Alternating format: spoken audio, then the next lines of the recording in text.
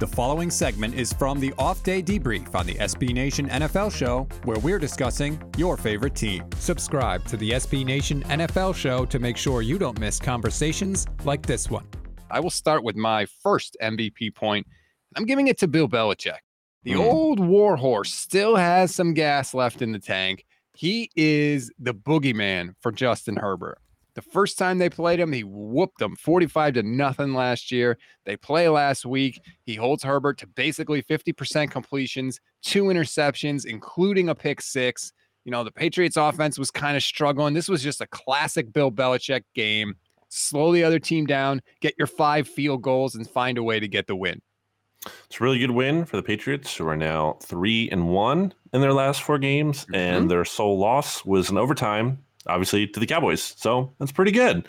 You'll take that. And now New England has some more winnable games coming up. Their next 3 at Carolina versus the Browns and at the Falcons. So, you know, they could go on a little run here.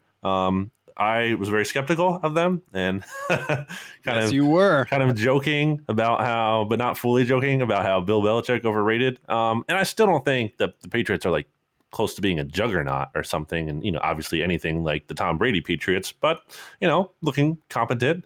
And I think RJ said it well. I believe it was him on Monday Football Monday that like this was the best win of the post Tom Brady, Bill Belichick, you know, combo era. Do you think there's any way Bill Belichick loses to Trevor Siemian? Like, I don't think there's any way Bill Belichick loses to a third-string quarterback. And I know it doesn't settle the argument or anything. I'm just saying, you know, everybody wanted to say, oh, this proves that Brady's better than Belichick because he won the Super Bowl last year. All of a sudden, Belichick's doing pretty good with a rookie quarterback, and nobody wants to say boo about it. I think that's kind of messed up. Well, on that note, like, I like to rant all the time about how, like, I just think it's crazy that we just talk about how it's like a definitively true thing that like teams effed up by passing on Justin Fields. I mean, no, why isn't anyone saying that about Mac Jones? Like Mac Jones looks pretty good.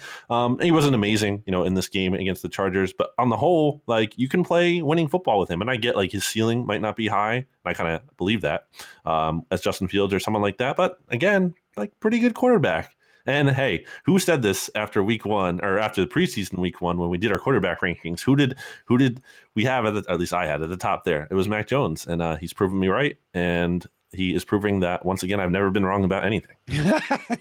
He has clearly been the best looking quarterback in this rookie class.